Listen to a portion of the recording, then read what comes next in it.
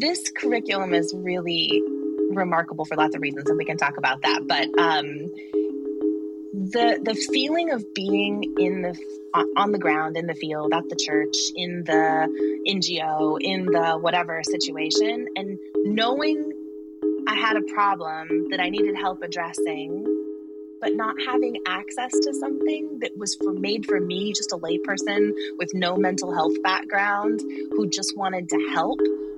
Having access to that, that really drives what we think our mission is and why I think our work is so important.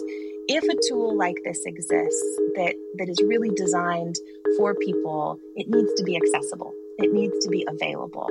So that's really the passion, is that no one should be left not knowing how to respond.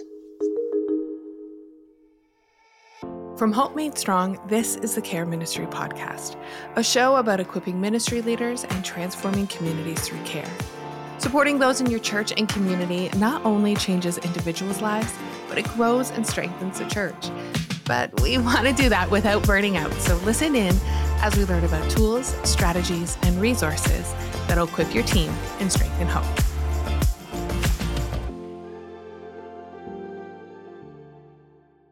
At the outset of this podcast, I want to offer a quick trigger warning.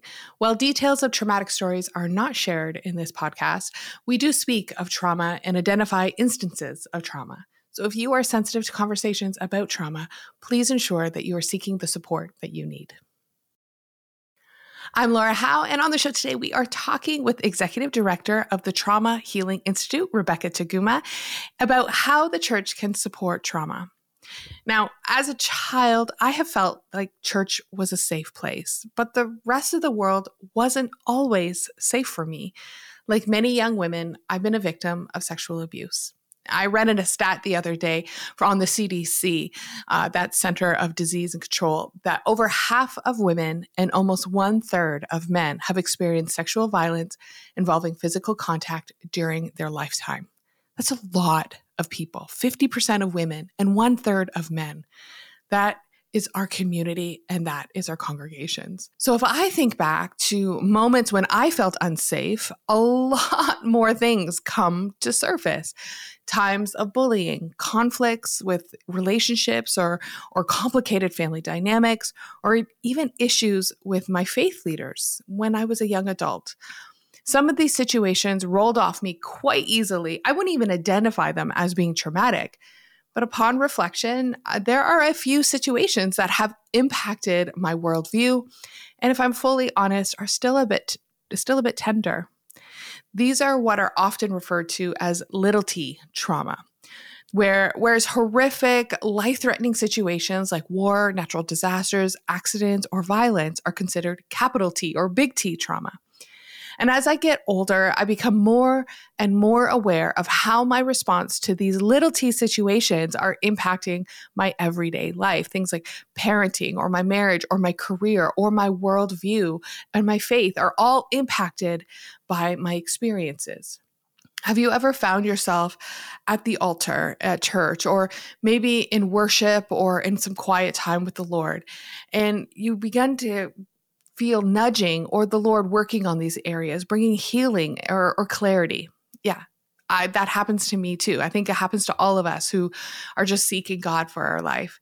God is interested and curious and wants to be a part of every part of our lives. And the church is a community where support can be offered.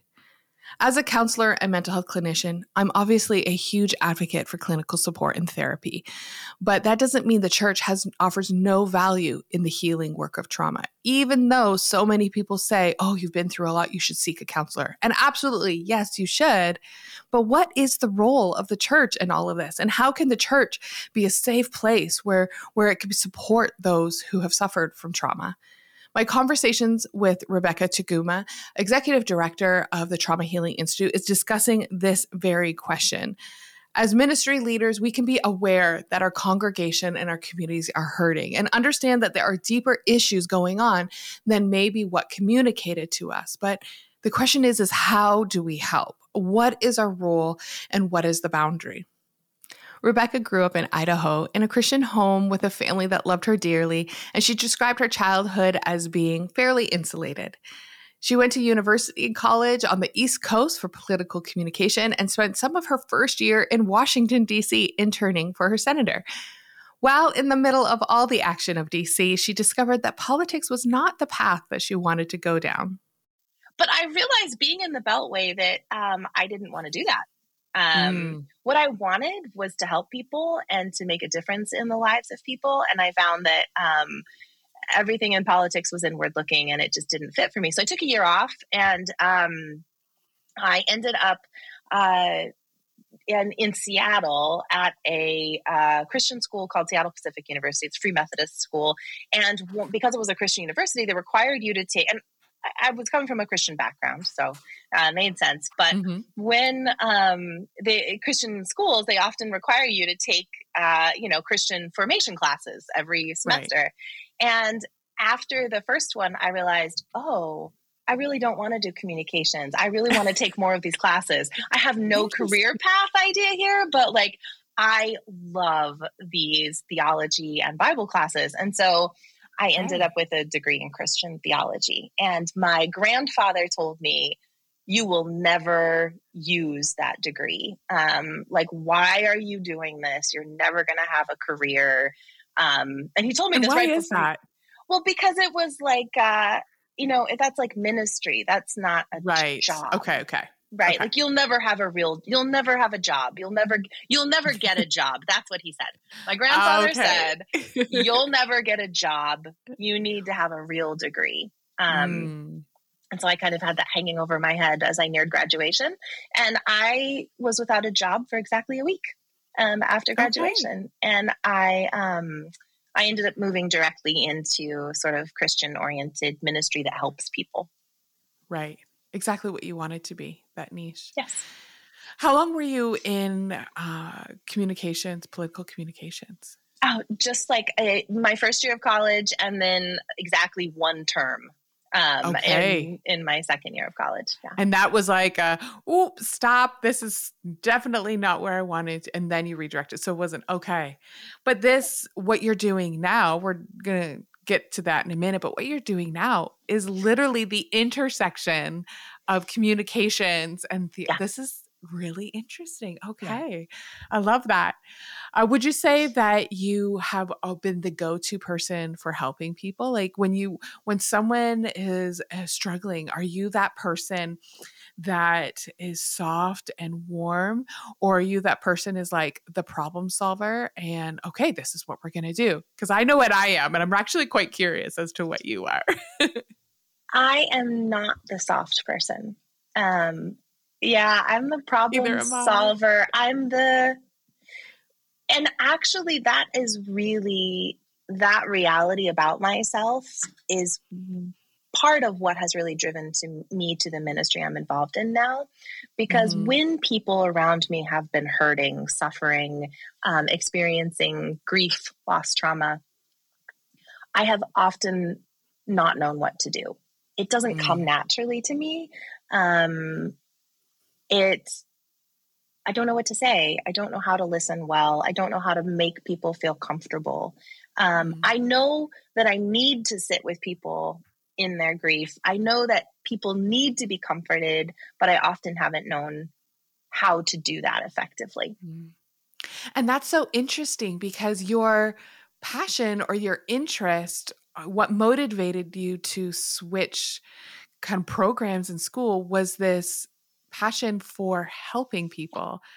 And I just sitting there and listening to this, because I can relate so much that my passion and my interest is helping people. I was going to go into law. And when I did a placement in a courthouse and was with the Crown in Canada, we call it the Crown. I forget what you guys call it in the US, but I was like, I don't want to do this. I'm just talking about people. I actually want to help people. But yet now that I am in my 40s, I was like, ooh, I'm not as much of a helper and a soft person as I am a problem solver. So it's just so interesting how God places these desires in us, but the giftings that at first glance don't seem to align. Mhm. But in God and his sovereignty and amazing grace leads us to the work that we're doing now, Yeah. which is leading organizations. Yeah, absolutely. Gosh. So my interest in helping people, I went from politics make laws to help people Mm-hmm. to I still really want to help people, but I actually really just like these theology and Bible classes. And my Mm-hmm. takeaway was I need to help people with their physical needs or their spiritual needs sort of exclusively. So I ended up, I worked for Catholic Charities for a year in Seattle, doing Mm-hmm. working with people who were shut-ins primarily, Okay. and then I went with Mennonite Central Committee to Zimbabwe, which was a really life-changing experience for me. And there I was doing some community development work. I was doing some education, but it was really about poverty alleviation and things like Mm-hmm. that. Um, Community development. Yeah. yes, it was like helping people with their physical needs, which had some Yeah. spiritual aspects to them as Yeah. well.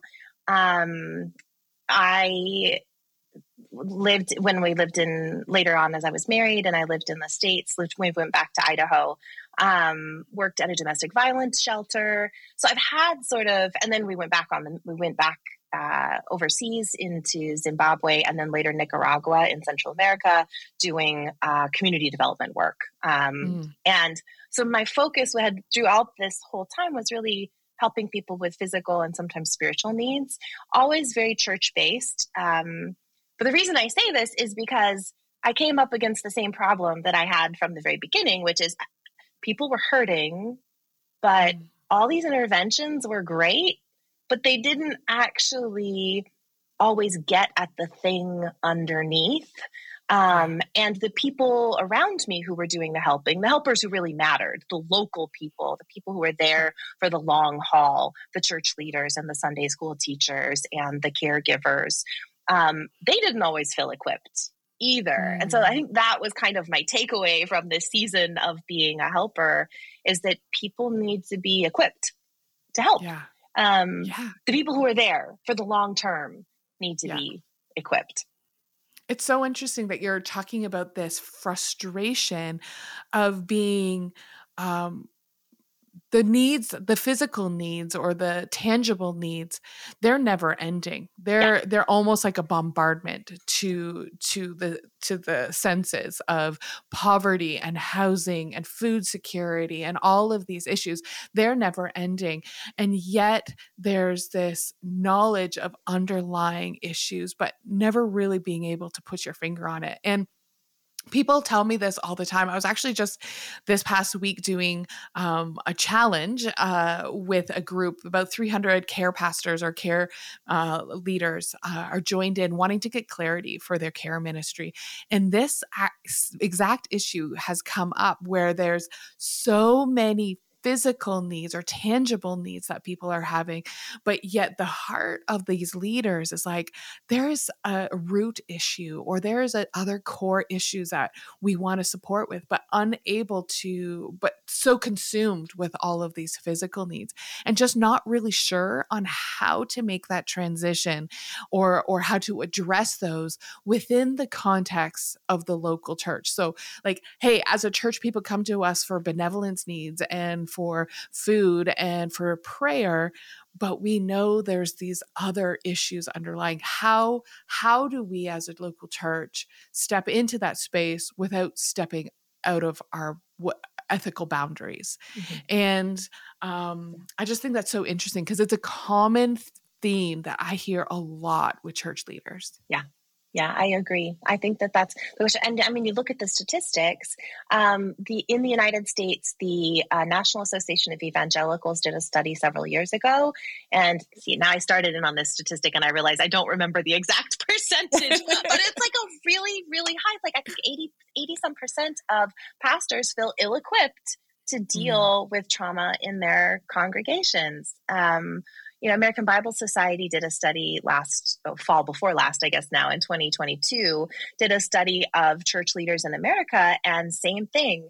People know that rates of trauma are really high in their congregations. Church leaders estimated around 40% of their congregations had experienced trauma. They themselves, around 70% of them had experienced trauma, but only, in the teens percentage, I think it was like 12 to 15%, had an active ministry that addressed it, but 70 some percent said we need an active ministry to help. Like, there's a great desire to help. There's an acknowledgement that there's a need, but there is this sort of loss of how do we respond? And I think especially in the wake of the pandemic, the COVID pandemic, even if people prior to the pandemic didn't realize that trauma was a problem, mental health now. Exactly. Yep, exactly. They know it now, for better or for worse, right? It's a double-edged sword where, okay, awareness has grown that this is a real thing that everyone struggles with at some point in their life, if not many points in their life. But then it's this, so what do we do with it then? Like, how do we address this? Because I think that is the impacts of trauma is what people are starting to recognize, that it almost is like a metastases where it impacts many different areas of life. For our purposes, our conversation, would love to hear your approach or your, not maybe definition, but how do you define or talk about trauma? Because we just jumped from physical needs to something intangible to it being trauma. And some people might think of trauma as these big catastrophic events, but that is not what you and I are always talking about. So would you be able to clarify what trauma means to you? Yeah, absolutely. I will make a small plug here. We have a great little 90-second video about what is trauma, and then another one about how do we heal that is way better than anything else I will say, but I'll give you our we will link that. We'll link it in the show notes so that people can just scroll over and click on it. Perfect. Because it is helpful, because we do tend to think of trauma as the thing, as the war, as the natural disaster, as the car accident, as the sudden death of a loved one, an unexpected death. But that isn't actually what trauma is. Trauma is the emotional response to a serious event that affects our livelihoods, such as threatened or actual death, injury, or violence. Trauma symptoms include increased fear, helplessness, horror. Trauma is defined by the experience of and impact on a person, not the event itself. So you and I can go through the same experience, and for me, it can be a traumatic experience, and for you, it's not, because of how I respond to it. How well am I equipped to navigate it? Did I have a chance to recover from it in a healthy community? Was I equipped with resilient skills prior to that experience happening? So trauma is about our experience to an event that leaves us with this feeling of horror and overwhelm. Yeah. I love that. I forget who said it, but this sense of not being safe. Yes. If you're feeling unsafe, then your mind and emotions and even your physical body can be impacted by that. Yes, absolutely. And not just in that moment or even immediately after, but for years to come afterwards, that our bodies literally absorb trauma. And it comes up in physical manifestations. That's why people who have PTSD have physical reactions. They startle easily. They can be jumpy. They have nightmares. There are things that happen, increased blood pressure. We know that when people are under stress, they can experience, things like heart attacks, and, our bodies respond to these things. So it's deeply a part of us. Yeah. Yeah. So good. Okay. Before we go any further down this track, I want to pause for a second and jump back to you are currently the executive director of the Trauma Healing Institute. And I would love to hear what prompted you to get into that work, and why was this something like you were like, oh yeah, this is a fit for me. This is where God is calling me. Well, this actually goes right back to what we were talking about before we talked about the definition of trauma. I was living in Zimbabwe and as a missionary. And I did the math when I was preparing for this conversation and was horrified to discover that it was more than 10 years ago. That seems just like yesterday. Exactly. It was just like yesterday. And but it was more than 10 years ago. We were living in Zimbabwe, and we were doing ministry through a church and some other things. But one of the things that I did was a volunteer with a little organization that helped young women, teenagers who'd experienced sexual assault and had become pregnant as a result.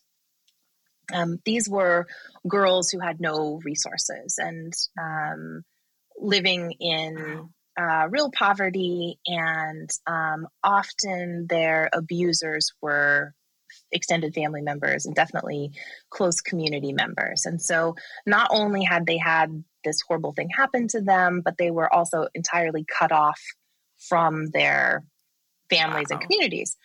And we were looking, I was on the board, I was just helping, right? And I was looking and I went out once a week to just spend time with the girls, watch kids, hang out, and was looking for some sort of Bible study or something to use with them. And I found this curriculum called Healing the Wounds of Trauma. I was like, this is really, really great. And I found it online, but I couldn't get a hold of the books. I couldn't figure out how to get a hold of it. And no, you know what? It wasn't that I found it online. It was that there were some pastors I was working with. That's what it was. There were some pastors I was working with who had done a training and had told me about it. And then I looked online to try to find it. But I couldn't get my hands on the materials, and I couldn't access anyone to help me lead this little small group experience with the materials. Fast forward 7 years later, I was, 3 years later. Sorry, this is math problem, math. 3 years later, 10 years, this was more than 10 years ago. And then 3 years later, I was in Philadelphia because my husband was doing a grad school and his professor mentioned that her husband was the director of the Trauma Healing Institute, which was located at American Bible Society.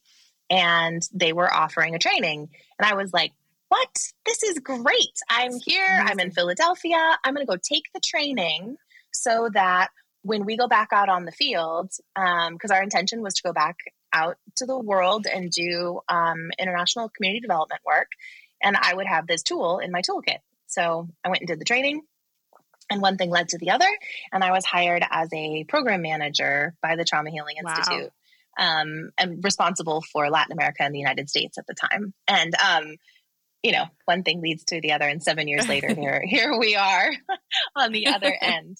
So, yeah. So it came out of a need that you were wanting to serve a marginalized group of people, and here you are. Wow. Yeah. And that's so cool. That experience really drives how I see the work we're doing right now. Mm-hmm. This curriculum is really remarkable for lots of reasons, and we can talk about that. But the feeling of being on the ground, in the field, at the church, in the NGO, in the whatever situation, and knowing I had a problem that I needed help addressing, but not having access to something that was made for me, just a layperson with no mental health background who just wanted to help, having access to that, that really drives what we think our mission is and why I think our work is so important. If a tool like this exists that is really designed for people, it needs to be accessible. It needs to be available. So that's really the passion, is that no one should be left not knowing how to respond. So tell me more about the Healing Wounds of Trauma course, because I think this is what a lot of people are feeling, as we talked about before, is this wanting or understanding that there's something more, but just not knowing how to get it. And so I think a lot of people are going to be curious about this course. Yeah, absolutely. So Healing the Wounds of Trauma is normally this is the moment where I pick up the book and like wave it around in front of the camera, but it occurs to me that actually this is an audio program, Yes. so you can't see me waving the book, so I'll skip that part. So sorry. Healing the Wounds of Trauma is a book that is really the heart of our ministry, and it actually dates back 24 years. It came out of a group of Bible translators in the Great Lakes region of Africa who were working with local communities and local churches doing Bible translation. And the pastors came to them and said, the people in our church are acting really weird and we don't know what's wrong with them.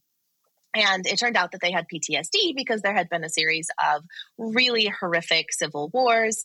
And so one thing led to another. And these Bible translators, who included some mental health professionals and these pastors, got together and they created this workshop. It was designed for church leaders to help people in their churches who'd experienced trauma. And initially, it was a translation workshop, a Bible translation workshop. It was sort of a precursor to doing Bible translation because they started talking about topics like, theodicy. They was like, well, why does God allow suffering? What does the Bible say about that? Wait, what does my culture say about that? Why are they in conflict? And began to unpack, what is trauma, or what we call a wound of the heart? What does the Bible say about that? What does my culture say about that? And begin to ask these questions. And so it started out as a little workshop and began to spread all across the world, being used in a variety of different places. And then 13 years ago now, it came to American Bible Society. And initially, our work was just focused on Congo. But since then, it has grown quite a bit. The workshop has also grown quite a bit. So what started as just like a little workshop is now a train the trainer model. And there is a train the trainer model that helps participants in the training become equipped to lead small groups using the curriculum. So I've taken that course. Oh, excellent. It's very good. Good. That's what I want to hear. Like the idea is that lay people in the church who have no mental health background are equipped with some basic skills to facilitate a small group experience that uses the best of the Bible and the best of mental health best practice and bring them together so that people can begin the healing process and build some skills for resilience. Because the truth is we're all going to experience hard things over and over in our lives because we're human and sin is in the world. The question is, how do we continue to navigate those while also healing from those sort of untreated hurts that we've experienced, in the nature of being human. So, I think I've lost my plot a little bit here, but the idea is that this curriculum now is for adults. The Healing with Trauma is for adults. It's 6 core lessons. It has been a train the trainer model using this Healing the Wounds of Trauma book. But in the last 15 years, it's no longer just one book for one audience. Now there are a number of contextualizations for specific kinds of trauma or specific kinds of audiences. So refugees, missionaries, foster parents, those coming from Muslim backgrounds, every kind of sort of group you can imagine, but also quite a few languages. The materials have been translated into 170 plus languages. Wow. And we now have versions for teenagers and for children.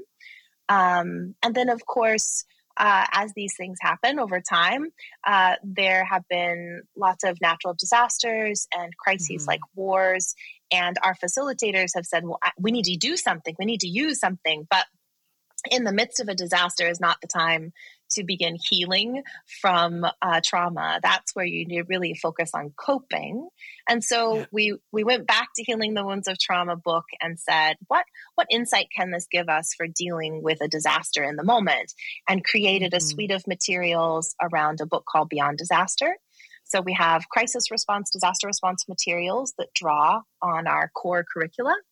And then a variety of other sort of off-the-shelf, self-navigated resources. You can find our Bible studies on YouVersion or on the Bible app from YouVersion. You can find some resources on traumahealingbasics.org.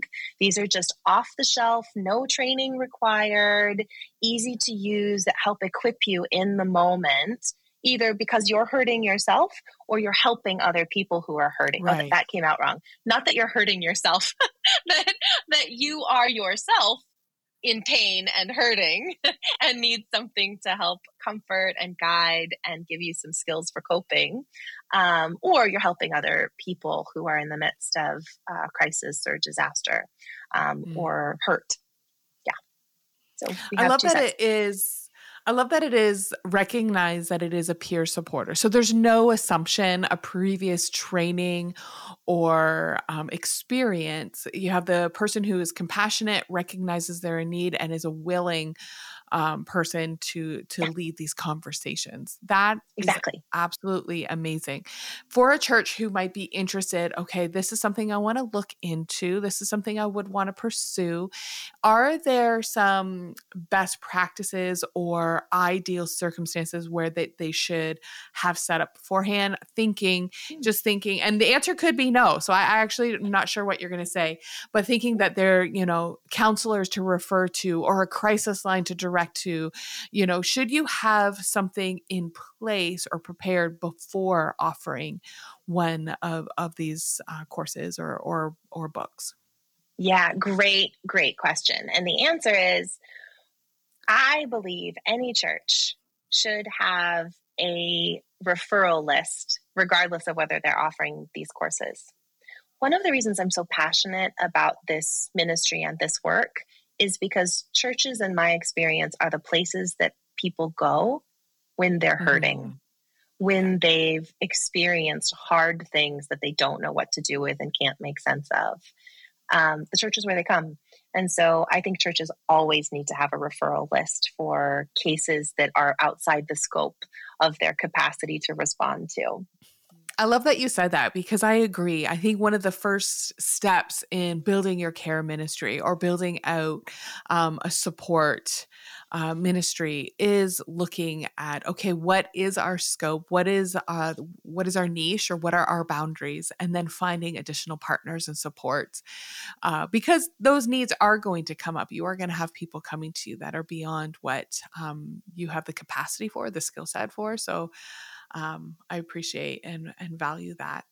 It's really important for churches to have these referral lists, but our materials, either the off-the-shelf, self-guided resources that can be distributed to church members or people in a community, or the small group experience, they are really designed to be super accessible and easily deployed in the context of the church. These materials, these resources, this small group program, these are designed for the church and to fit in where a church leader can easily use them. So we have the traditional book-based model that requires having a trained facilitator to lead the group, and that trained facilitator has to go through what we call an initial equipping session to be equipped to lead those small groups. And it's great. And you can find those trainings on our website, on our events page.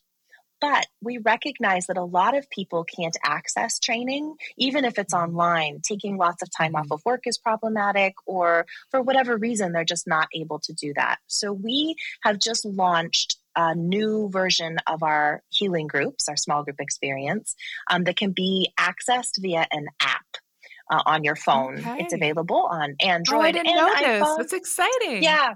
It is exciting, actually. We just completed the pilot at the end of December, and it's available in the App Store. I will say we just completed the pilot, so there are some updates coming in the next 6 months, so it will maybe look and feel a little bit different, hopefully better. But the app is really a game changer because if you want to help other people, you download the app. You do the training inside of the app. You watch some videos, take some quizzes, and then after are pass all of the quizzes, then you get access to the program. You don't need a book anymore. Wow. Now you have an audio program on your phone to lead the group. And so you open the program and you press play, and it tells you how to help facilitate, but the audio program itself speaks to the participants in the small group. So it's like a small group podcast kind of a thing. It's I love that. It's great. It's really, really great. It's still participatory. It still covers these key topics. It still brings together the Bible and mental health. And most importantly for a church, it's possible for a lay person to deliver it really easily. Takes all the pressure off. Correct.